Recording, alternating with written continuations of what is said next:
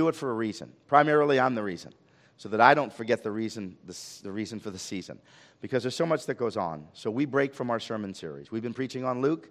We break. We go to Advent. What does Advent mean? From the Latin word adventus, meaning coming, the first coming, the second coming. We look back. We look ahead. So we look to a timetable to focus on the reason for the season. That is generally 4 weeks. How did they come up with 4 weeks? Symbolically, each week represents a block of 100 years, because there's a 4 and 25 about between the Old and the New Testament.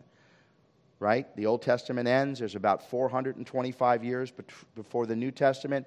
Each week of Advent represents a block of 100 years. So now we have 4 weeks to do what? Focus on Jesus. And that's what we do. And we preach messages designed to do that. Also, just so you know, in the blog, the last week, Monday, we blog every Monday, Wednesday, Friday. So Monday, Wednesday, and Friday were the last 3 sermons in the blog. There's the blog if you want to sign up for that, or send it to somebody. And then tomorrow, Monday, will be this sermon. It's not the whole sermon. It's just an overview. And it captures the 4 focuses of what we were talking about during Advent. And that's in the blog. But look over here to your right. Maybe you grew up in a home where you had an Advent candle wreath. You had an Advent calendar. You're familiar. Maybe you're not. What does it mean? There's a lot of symbolism. Very simply, the candles light in a dark world. Right? Jesus says, I am the light of the... All right, so we can figure that one out. Candle colors could be different depending on the denomination or the church itself. There are 3 purple, a pink, and a white. The white, as you know, represents Jesus. We light that on Christmas Eve. Backing out of that, we have the first purple was the candle of preparation, prophecy. That was the first purple. The second purple, the candle of peace. The third, joy. Pink was joy. And this week, the last purple is the candle of love, which ties perfectly into today's message. And all of that is just helping us to focus on Jesus. The wreath, without talking about the construction, the wreath is round. It's a circle. So like a ring in a ceremony for weddings, the ring is symbolic of a few things. The ring has no beginning and no end. So it's symbolic of the eternality of God. But also what we want to focus on in that wreath understanding is the immortality of the soul. So all of that brings us to the point of why Advent, so that we can shift our focus away from everything else and put it on the reason for the season. Tuesday night, we'll have a special Christmas sermon. Listen to Linus. And then next week, we'll have a year-end sermon, and then we'll go back to Luke, Lord willing, at the beginning of the new year. Okay? The why of Christmas. We've preached on the when, the who, and the how. Today will be the why. 2 passages, Jeremiah 31:3 and John 3:16. They'll be on the screen. One from the old, one from the new. There's a variety of places we could go, but we picked Jeremiah 31:3 and then John 3:16. You ready? Let's take a look at those 2 passages. Hear now the word of God. Prophet Jeremiah said, the Lord appeared to us in the past, saying, I have loved you with an everlasting love. I have drawn you with unfailing kindness. Wow. Do you ever think about that? Pause for just a second. Do you ever think about that? An everlasting love. Do you know what that means? There was never a time where God didn't love you. Boy, you better let that set in. Never a time. Wow. And then, of course, John 3:16, everybody kind of knows that one. Even people outside the church, they know that one.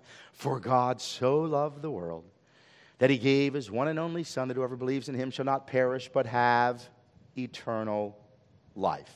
Okay? See the 2 passages? One old, one new, brings us to what we'll see in a moment, the why of Christmas. Okay?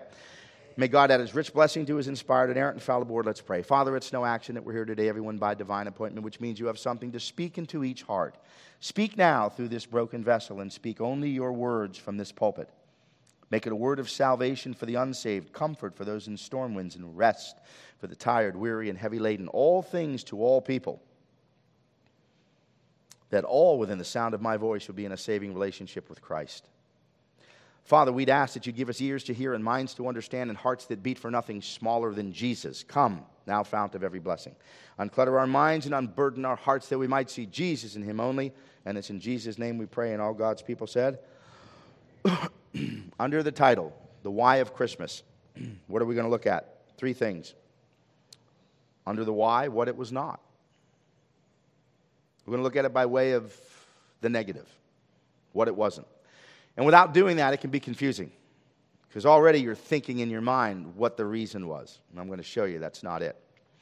Then we're going to go to number 2, what it was. And all of it will come out of Scripture, right? Then finally, number 3, the most important aspect is what? Was it to you? Doesn't really matter what the reason is. What's the why, unless it's to you. Remember, salvation is what? It's individual. It's not a group salvation. Now, you're saved individually, and then you're saved to community. So you're saved to a body of believers. You're saved to be part of a family of faith. You're saved to be worshiping with your family on the weekends. I get that. But it's an individual salvation. You go up in a Christian home, doesn't make you a Christian. Individually, you come to Christ. You are drawn by the power of the Holy Spirit, and you profess individual faith in Christ. So, was it to you? I don't know. Let's take a look. We're going to head out into some deep water. Let our nets down for a catch. You ready? Number 1. By way of the negative, what the why was not. 1 word, 3 letters, sin. It wasn't sin. I'm going to show you why. Genesis 3:6. When the woman saw that the fruit of the tree was good for food and pleasing to the eye and also desirable for gaining wisdom, she took some and ate it. She also gave some to her husband who was with her, and he ate it. After the service this morning, after all the services, I go to the fellowship hall. So if you're visiting, come in so we can fellowship, hang out for a little bit. But there was a lady who came and said, I hadn't thought about that. There's a lot of things that we don't think about. I hadn't thought about it either until somebody helped me think through it. I have good teachers. This is the sin that we know about with Adam and Eve, but there's something behind that, something in front of that. What is it? There's something going on in the garden. Sin's already there. We have this exchange, right? We have the revelation of God, and God spoke, but now we have the second revelation in the beginning of chapter 3. So we got to figure out what's that all about. Now, we can't unpack it all, but we're at least going to give you an understanding, which is going to show you the why of Christmas, okay? So now let's take a look. Sin is the what for. Watch this. This was the what for Christmas. What is Christmas for? Ready? Matthew 1:21. She will give birth to a son, and you are to give him the name Jesus, because he will save his people from their sin. What was the reason that Jesus came? To save his people from their... Okay, that's the what for, right? You got it? Easy. Walk right through it. And we'll make it real simple, so it's not like a seminary class. But it's deep to understand what's going on here. Sin was already in the world. It was in the created order. It was there somewhere. So what's that all about? Now, scholarship is not in complete agreement all the time on anything, of course. But there's a couple passages we're going to look at in the Old Testament that seem to suggest not only an earthly bad king, but a heavenly king, something that's beyond earth. We're going to see how it all ties together with Isaiah and Ezekiel. And I'm going to show you how all this fits. And then we're going to come to the second point, and we're going to see what the why of Christmas is. Okay? You ready? We're going to look at earthly kings, and we're going to look at something from heaven that went wrong. Isaiah and Ezekiel, there's a fall that is symbolically described. And this is something that we need to actually understand. In Isaiah and Ezekiel, we're going to see the representation of sin that is already in the universe before the fall of Adam and Eve in the garden. Okay? In Isaiah chapter 14, now I don't give you the whole passage because we don't have time. But in Isaiah chapter 14, if you start at the beginning and get to verse 4, from 4 to 11, you're going to read about a real king. And that real king is the king of Babylon. Okay?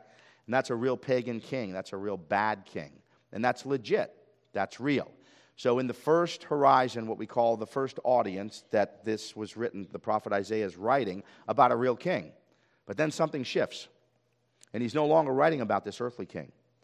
He's writing about something else that's bad. So stay with me. You ready for this? It's important that you see this.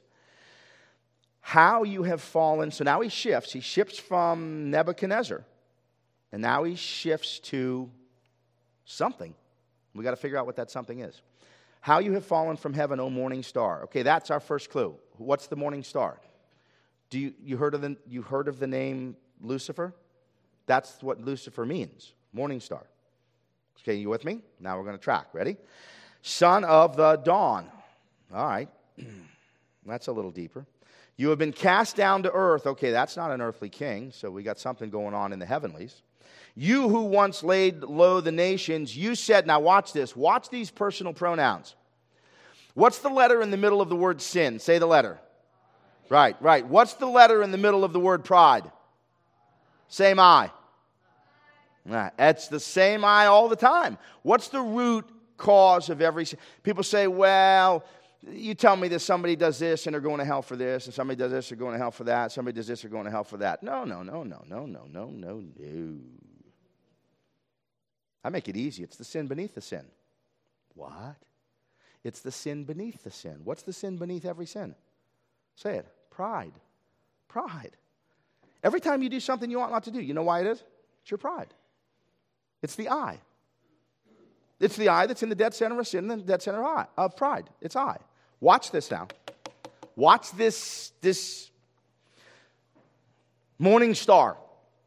You said in your heart, I will. 5 times this morning star submits his will over God's. I will ascend to heaven. I will raise my throne above the stars of God. I will sit enthroned on the Mount Assembly on the utmost heights in the sacred mountain. I will ascend above the tops of the clouds. I will make myself like the Most High. 5 times he inserts his will. The sin of pride. Okay? So we had a shift. We had a shift from Nebuchadnezzar to Lucifer. And then Lucifer, his name gets changed to what? We go from morning star, Lucifer means morning star, to Satan, which means what? Adversary. Okay? So now we have this shift. But that's not it. Ezekiel's going to do the same thing for us. We're going to see this again in Ezekiel. We're going to see it all put together exactly the same way that the prophet Isaiah does it. Ezekiel 28, 14 to 17. Now, you have to go back. You go back. If we didn't do it here. We don't have time. But if you go back to the beginning of Ezekiel, go to Ezekiel. Dan, you go to verses 1 through 11, and you're going to read about who? King of Tyre. That's real. That's a real pagan king. But what is the power and the force behind Nebuchadnezzar and the king of Tyre? What's the power? Yes. You see this? You're figuring this all out. It's really easy. Just connect the dots. Okay? So we now see this pagan king of Tyre really infused, if you will, by the dark powers of the demonic world. But now Ezekiel shifts his focus to the real problem. What's the real problem? The real problem is the spiritual powers of darkness. Right? For husbands and wives, guess what? The enemy is not on the other side of your bed. For brothers and sisters, your enemy is not in the other bedroom. The enemy is the spiritual powers of darkness that are real. People say to me often when we're in the community and we're talking about Jesus, I thought you were an intellect and you believe in spiritual dark forces? You still believe in the boogeyman? No, I don't believe in the boogeyman, but I believe in the devil. I believe it's real. You want to know how I know? It'd be the only way for me to explain how messed up you are. You going to take responsibility for that? There's something going on out there that we need to acknowledge. Can't put your head in the sand and say it doesn't exist. Right? It's like getting up in the morning, looking out to your garden and saying, there's no weeds, and never going out to tend your garden. What happens after doing that for about 6 months? The weeds take over the garden. There's weeds there. Deal with the weeds. There's dark forces in the world. Deal with that. So now, watch. You were anointed a guardian cherub. That's not human. That's a whole different nature. Now here's the better I, right? We always go I, but now watch the only I that really matters. Now God has an I. For I ordained you. You were on the holy mount of God and walked among the fiery stones. You were blameless. That's not a human king. There's no blameless human king. So this is beyond the human king. In your ways, in your day, and you were created till wickedness was found in you. Through your widespread trade, you were filled with violence and sin. So I drove you in disgrace from the mount of God, and I expelled you. You're going to see this. And now all of it's going to make sense, because you remember a passage in the New Testament. I'm going to show it to you in a sec. O guardian cherub from among the fiery stones, your heart became, circle the word, proud. What's the key to every single sin?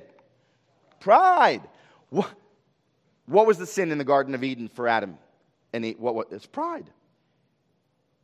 Why did they do what they did? Pride. They didn't want to submit to God. They wanted to do what I wanted to do. They weren't happy being made in the image of God. They want to be God. It's always pride.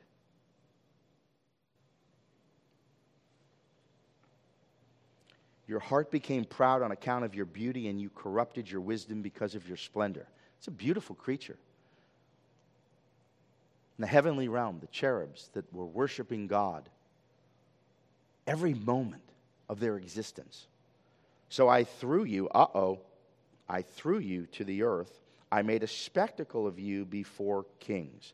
Okay, so you see both passages, and they're both kind of identical, and scholarship is somewhat in agreement, at least, that the original audience and the original writing in the passage is about a real earthly king.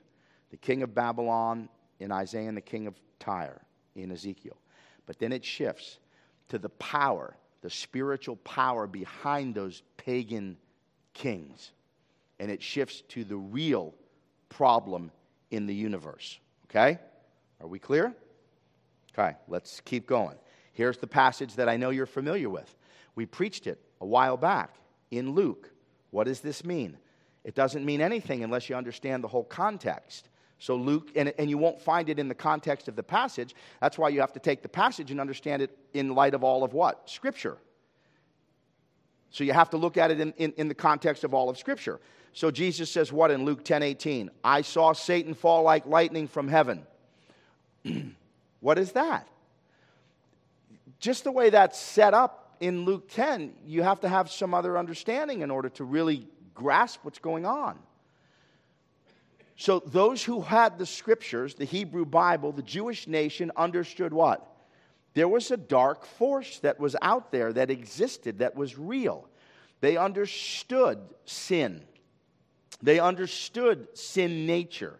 They understood the fall of man. They understood something happened before the fall of man. So what does Jesus say? I saw Satan fall like lightning from heaven. But that's only true from the perspective of what? Him being a man.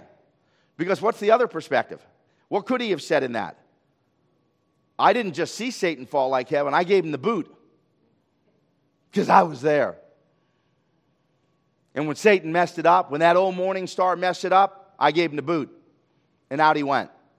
So you have to see it in the context of what's come before. There's sin in the universe. Okay? We good? Now, what does Jesus do in this context? He sends out the 72. And what do the 72 do?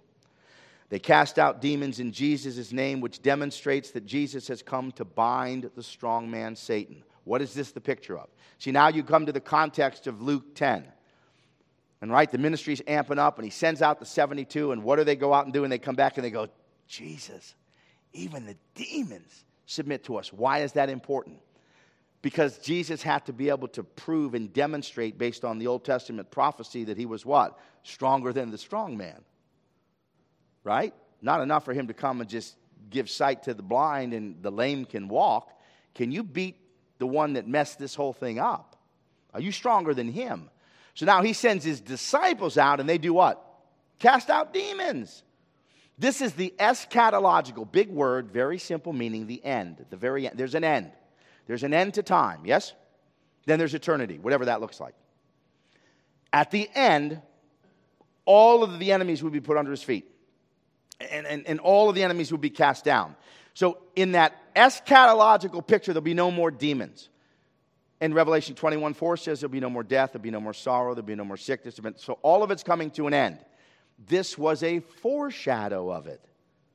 When Jesus came and did all those miracles, it was a foreshadow. It was a picture. He gave the power to his disciples. It was a picture. It was a picture of what was coming. This is the picture of the kingdom. We caught a glimpse of the kingdom of God, which is coming. Okay? So we clear? In Revelation, I believe it's chapter 12, we see that this imagery reappears. And it's really strongly developed. And what do we see in Revelation 12? That the dragon is cast out. And probably the best, because we're going to get to this at the very end, and you need to understand how this fits. Steve Brown really probably puts it in its best light that I've ever heard. When you think of the dragon has been defeated, yes? But his tail still swishes. And it swishes you and me. It messes with us. Some of you know that better than others. And I know you personally. I know it swishes a lot in your life. But he's been defeated. Sin no longer reigns, but it still remains. It's not completely gone. Okay? But, let's be clear, sin no longer has the ultimate power over you. No temptation has seized you that is not common to all men, that you do not have the power to rise above. Yet we know we do what? We give in. We do.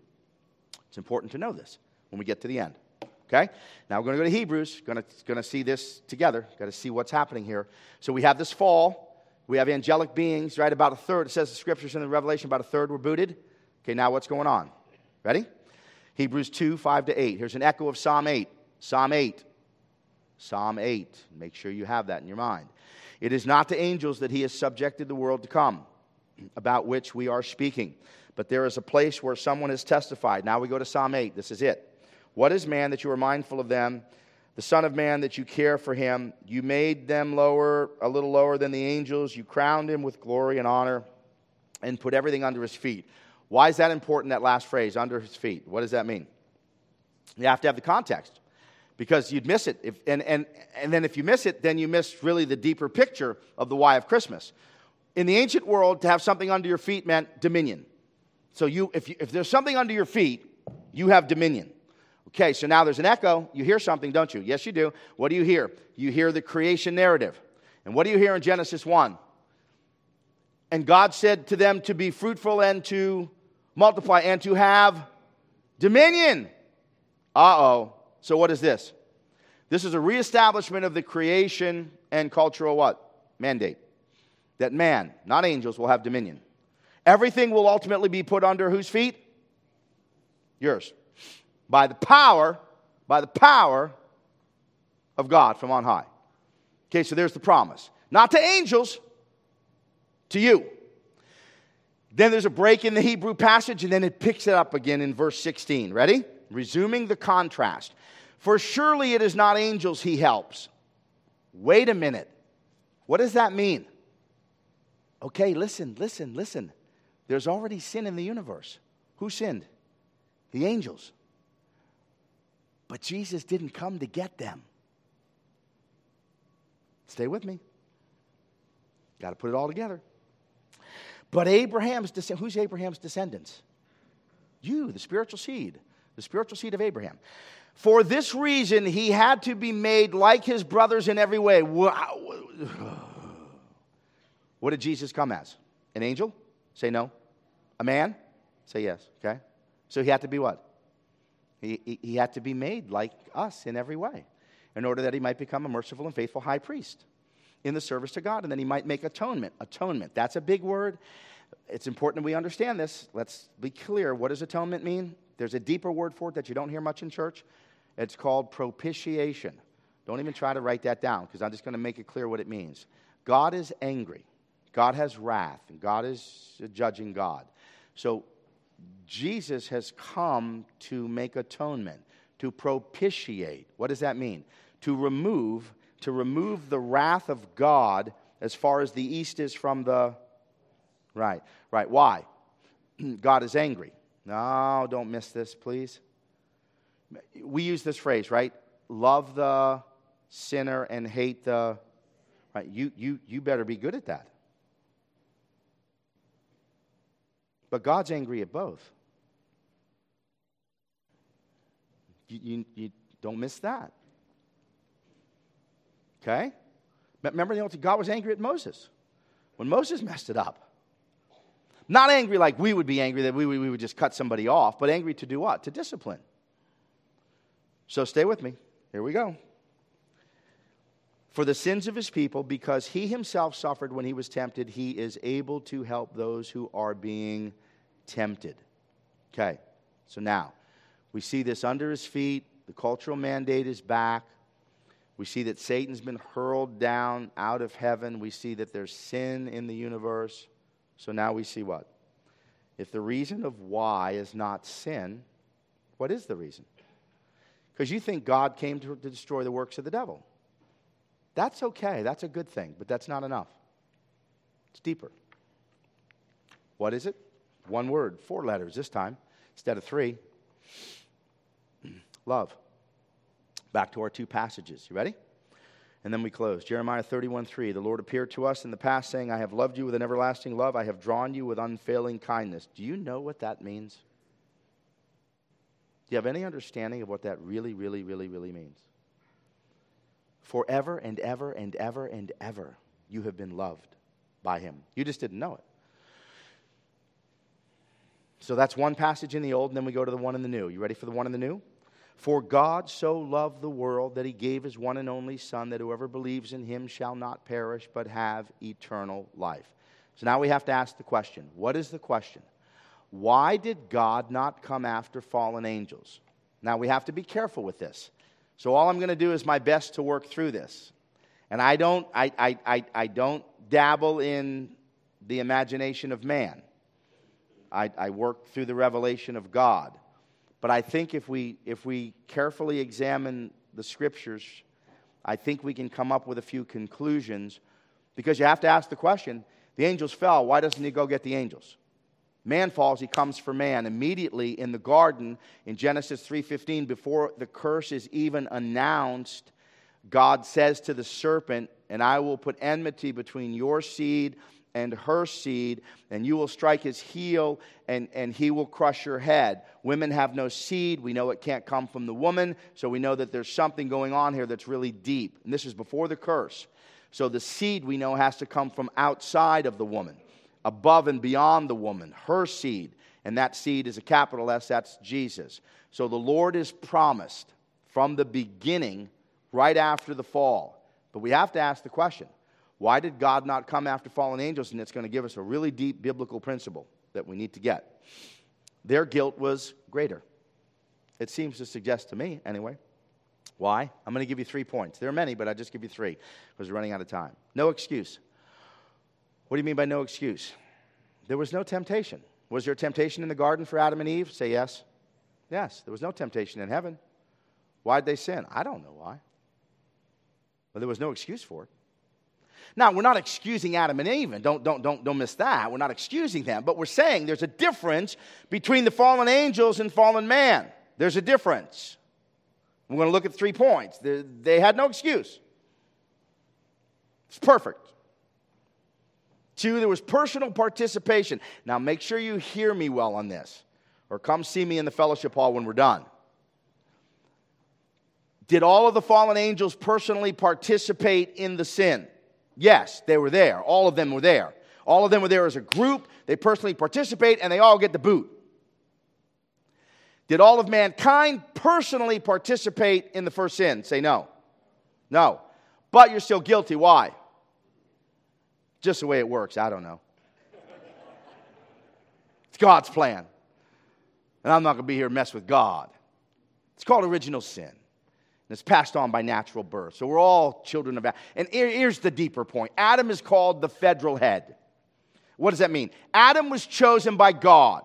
So here's the point that people will say to me. Okay, well, Adam sinned and Eve sinned, but if I was there, I wouldn't have sinned. Oh, you wouldn't have. Riddle me this, Batman. You're better than they are? So Adam represents all of us. And if Adam fell, we'd all fall, right? So Adam falls for all of men. But we all didn't personally participate. So it seems like their guilt is a little greater, doesn't it? Make you feel a little better? Good. Okay, stay with me. One more. Seems like there's a little bit more light. They walk with God in the cool of the day, but the angelic beings, moment by moment, they seem to have more light. So they have all of this going on, and they fall. Their guilt was greater, which leads us to what? Here it is. Setting forth the justice of God. Would God have been just to provide help for a guiltier group? I don't think so. Could have saved them too if he wanted to, but he didn't. But you understand how the justice now then comes forth? And God is a God of what? Justice. So he leaves them in their sin. Many are bound right now waiting for the judgment day, and Satan's roaming and a bunch of demons are roaming. We don't know how many, but they're all going around, right? But they're all under the control of the Almighty. Satan even can visit with God still. We saw that in Job, right? Have you checked my servant Job? But they're under God's control. You can come this far and no further. But Jesus doesn't come for them. It's raising the bar here for a moment. It's telling you something about you. Setting forth the justice of God. Here's the key. Scripture says there's a love that would make you, give you 2 points. Spouse of the Son of God. Imagine that. And the bride of the bridegroom. Which means what? You are advanced above angels. For God so loved you. Man, if that doesn't rock your world, if that doesn't light the fire of your faith, your wood's wet. You're advanced above angels. He came after you. That is why everything works toward your salvation. Did you know that? And we know that in all things, God works for the good of those who love Him, who have been called according to His purpose. Just notice real quickly, because especially in every service, there's always somebody there's always a number of somebodies who have deeply broken and hurting hearts. So we want to be very careful. This can be twisted and misunderstood. It doesn't say that all things are good. It doesn't say that. There's a lot of really bad stuff, yes? You ever have bad stuff happen to you? Happens all the time. It doesn't say that all things are good. It says that all things will work together for your good, and that includes a lot of the bad stuff. So what does that mean? That means that everything is working towards your redemption. Everything that you're going through.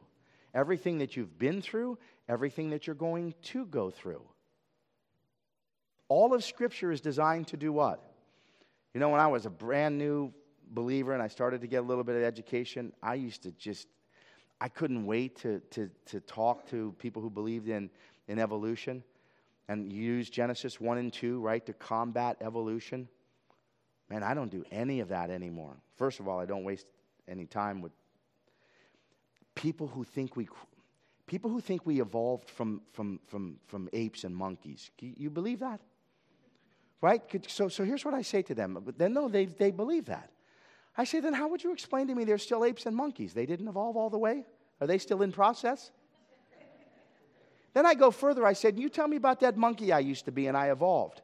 Tell me about that tail I lost. I'd rather have that tail. I'd like to sit right in the middle of the shopping center when my wife is going around and shopping. That tail helped me sit down. And when I come to the front door and my hands are full of stuff, I'd like that tail to be able to come out and open that door for me. I don't consider that to be evolution at all.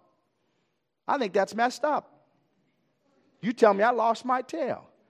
I think you lost your mind. Because you haven't even thought through this. Genesis 1 and 2, I don't even consider that to deal with evolution. You know what it is? It's the backdrop of your redemption. What do I mean by that? I'm just going to give you an example. In the beginning, God created everything. So God created, right, birds and foxes. Do you think Jesus, stay with me. In the beginning was the Word was with God, the Word was God. Do you think Jesus, while he was teaching, and all of a sudden he heard a flock of birds go over his head, he went, man, maybe I could use them as a sermon illustration. You know that birds have nests. And then he sees a little fox run by. I can use that as an illustration. And foxes have holes, but the Son of Man has no place to lay his head. No, no, no, no, no.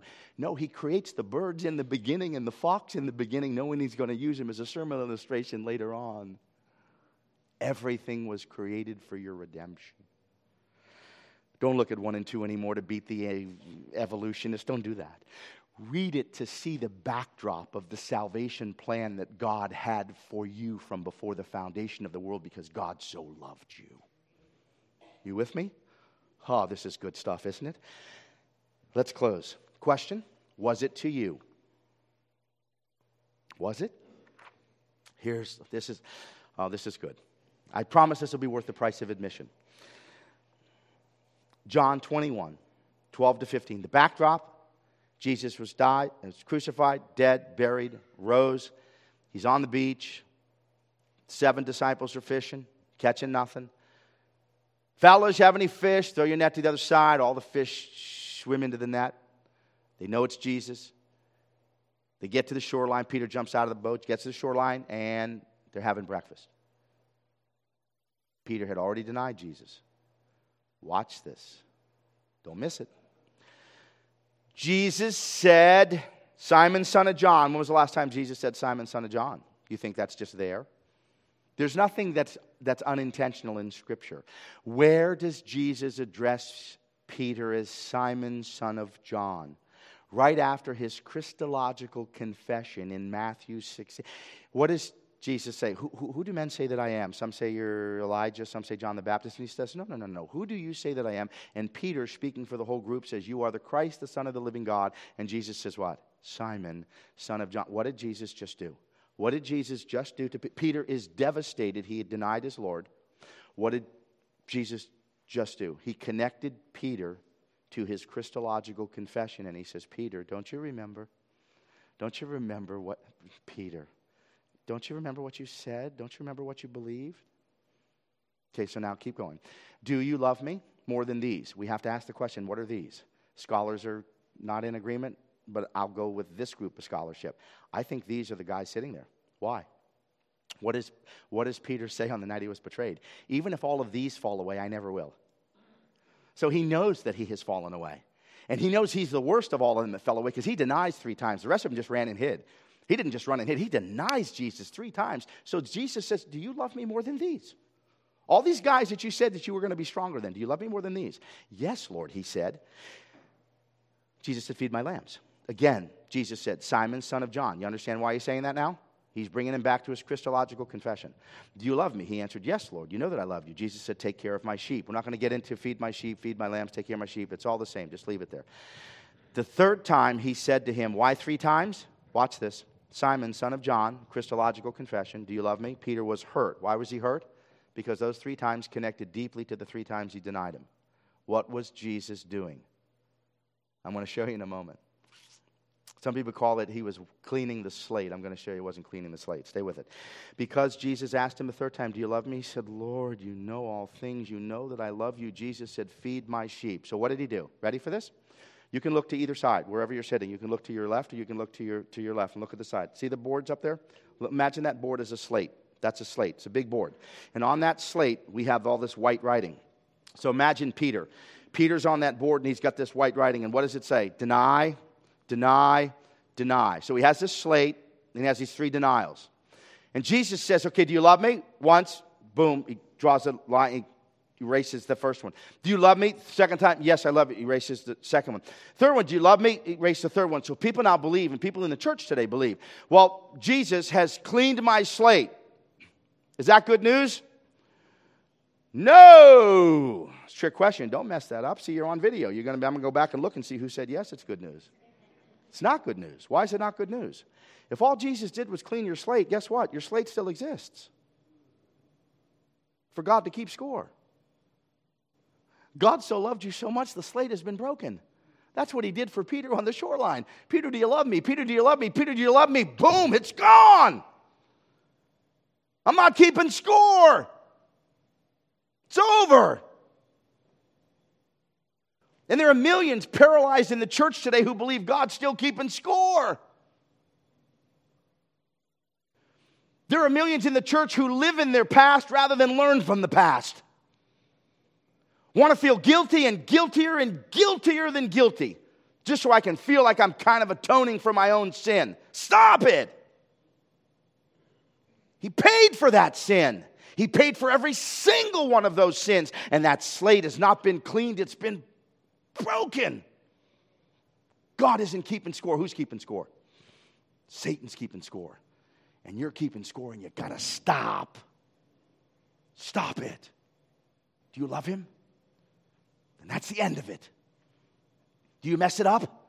Yes. Why? Because you're still a sinner in need of a Savior every moment of every day. But do you love him? There's no slate.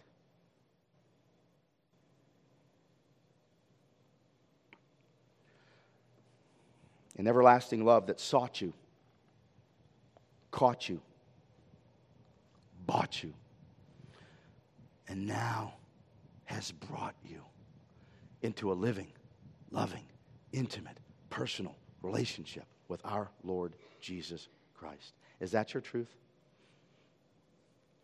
The why of Christmas can't be sin. Sin was already here. The why of Christmas was love for you. Not only has God always loved you, as his son hung on a cross, through his cracked lips, he spoke your name. She's mine. He's mine. She's mine. That love is the only thing that will change you in this world. Nothing else. Nothing else. For God so loved you. If you don't know that truth, you just heard the gospel. God is drawing you with that everlasting love. He's drawing you to himself by grace through faith. Come to Christ. Come to Christ. Put your doing down. Come to Christ. And know this truth.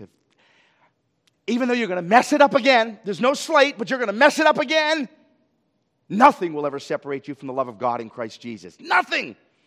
You can't separate yourself from Jesus through your sin. Satan can't separate you. Nothing can separate you from the love of God in Christ Jesus. That's the gospel. That's how you conquer sin, knowing it's already been conquered through the cross of Christ. Come to Christ. Let's pray. Father, we know that there's got to be somebody here today, and we know there are many by way of the internet who have never surrendered control to Christ. Give the gift of repentance and faith. Raise them from death to life. Oh God.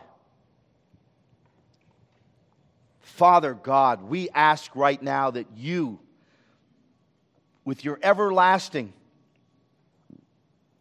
eternal love, in the quiet of their own hearts right now, whoever has never, ever surrendered to Christ, may they say these simple words, the words of the tax collector in the temple. Say these now with me. God, be merciful to me, the sinner.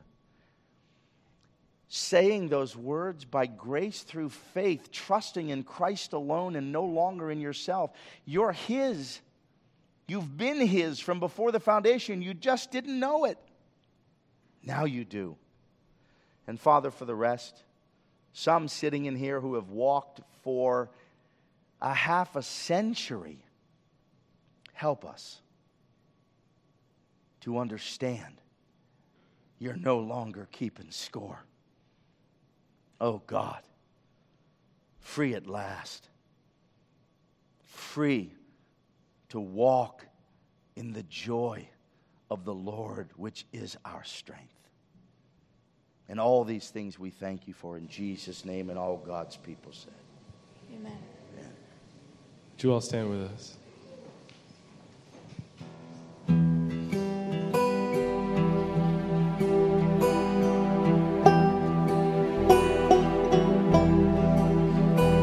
What child is this who lay to rest on Mary's lap is sleeping, whom angels greet with anthems sweet, while shepherds watch are keeping?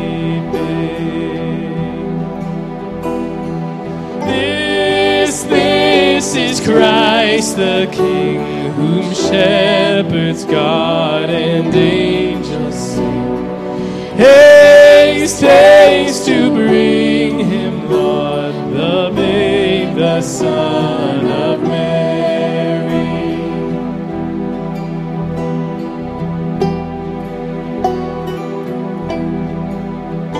So bring him incense, gold, and myrrh. Come, peasant king, to own him, the King of kings, salvation brings. Let loving hearts enthrone him. Raise, raise the song on high, the Virgin sings her lullaby. Joy, joy, for Christ is born, the babe, the Son of Mary.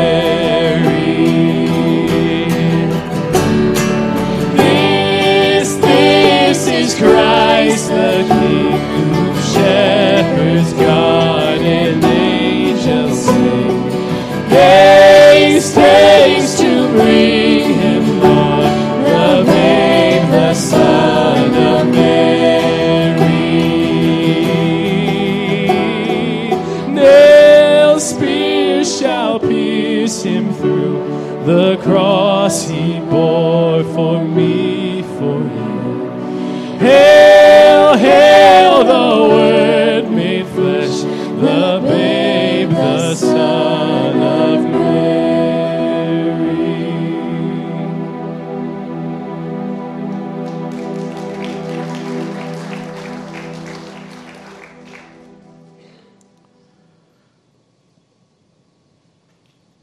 For God so loved,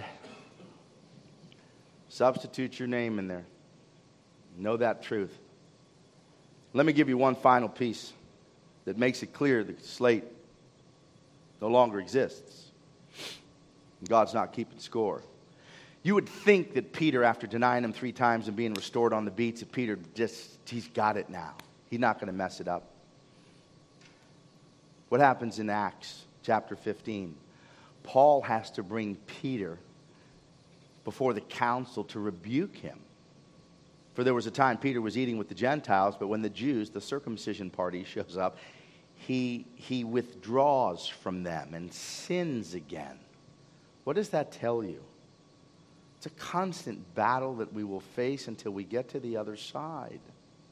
But God's not keeping score. The slate is destroyed. Your heart should break when you break the heart of God. Confess your sin.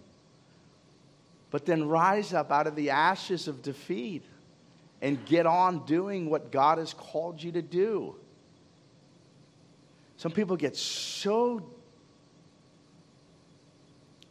destroyed by their own sin and they can't move forward. That's the devil. Listen, let me make this perfectly clear. Jesus was perfect, yes? One came through this world perfect, yes? If perfection won't please everyone, imperfection certainly won't. Get busy doing what God has called you to do. Why? Because of His love. His love for you. An eternal love that died on a cross that you might have eternal life with Him. Let's go tell Him. Receive now the benediction of our God, and I'll see you in the fellowship hall. Oh, before the benediction. I forgot to mention it after the first service. Some asked, what's going on in the back there with these strings with Joshua and Sammy? Sammy, stand up. Sammy.